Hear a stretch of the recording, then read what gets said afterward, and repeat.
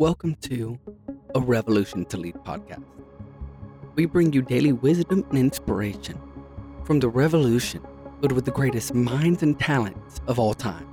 When Jesus walked out of his tomb 2,000 plus years ago, he began a revolution against an old way of life.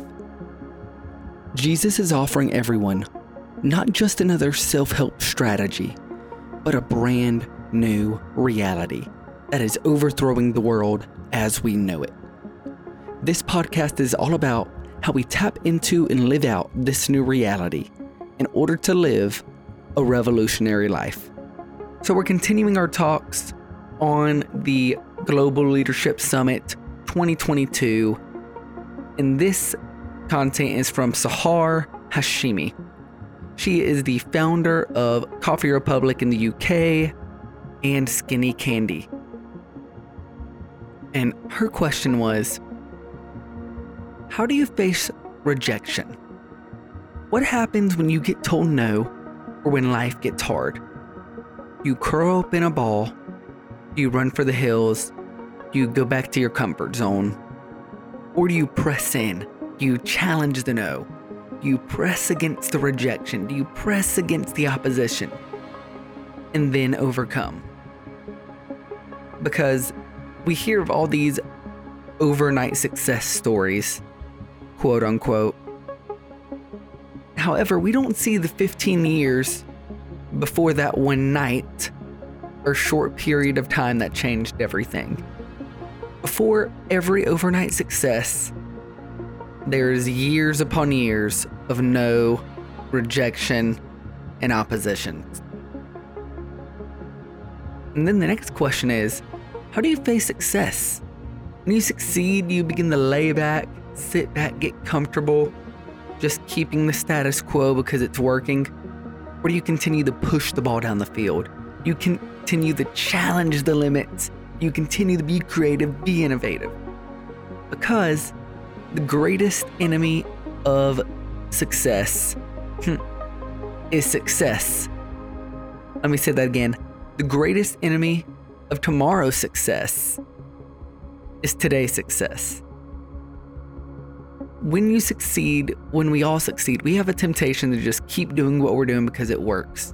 However, we live in such a fast changing world. If we continue to do the same thing, in a blink of an eye, we'll be yesterday's news and we'll be falling behind quicker than we ever started. See, many of us look to what we don't have. We make excuses and say, well, if I was only talented as that person, or, well, it's easy if you have that much money, or, well, if I had that family life while growing up. However, actually the greatest companies, the greatest inventions, the greatest people were built out of hard times. What makes the greatest things is not an abundance of resources, but actually a lack of them. Because then we begin to push the boundaries. We begin to do new things rather than just what works. So in your life, don't look to what you don't have. Look to what you do.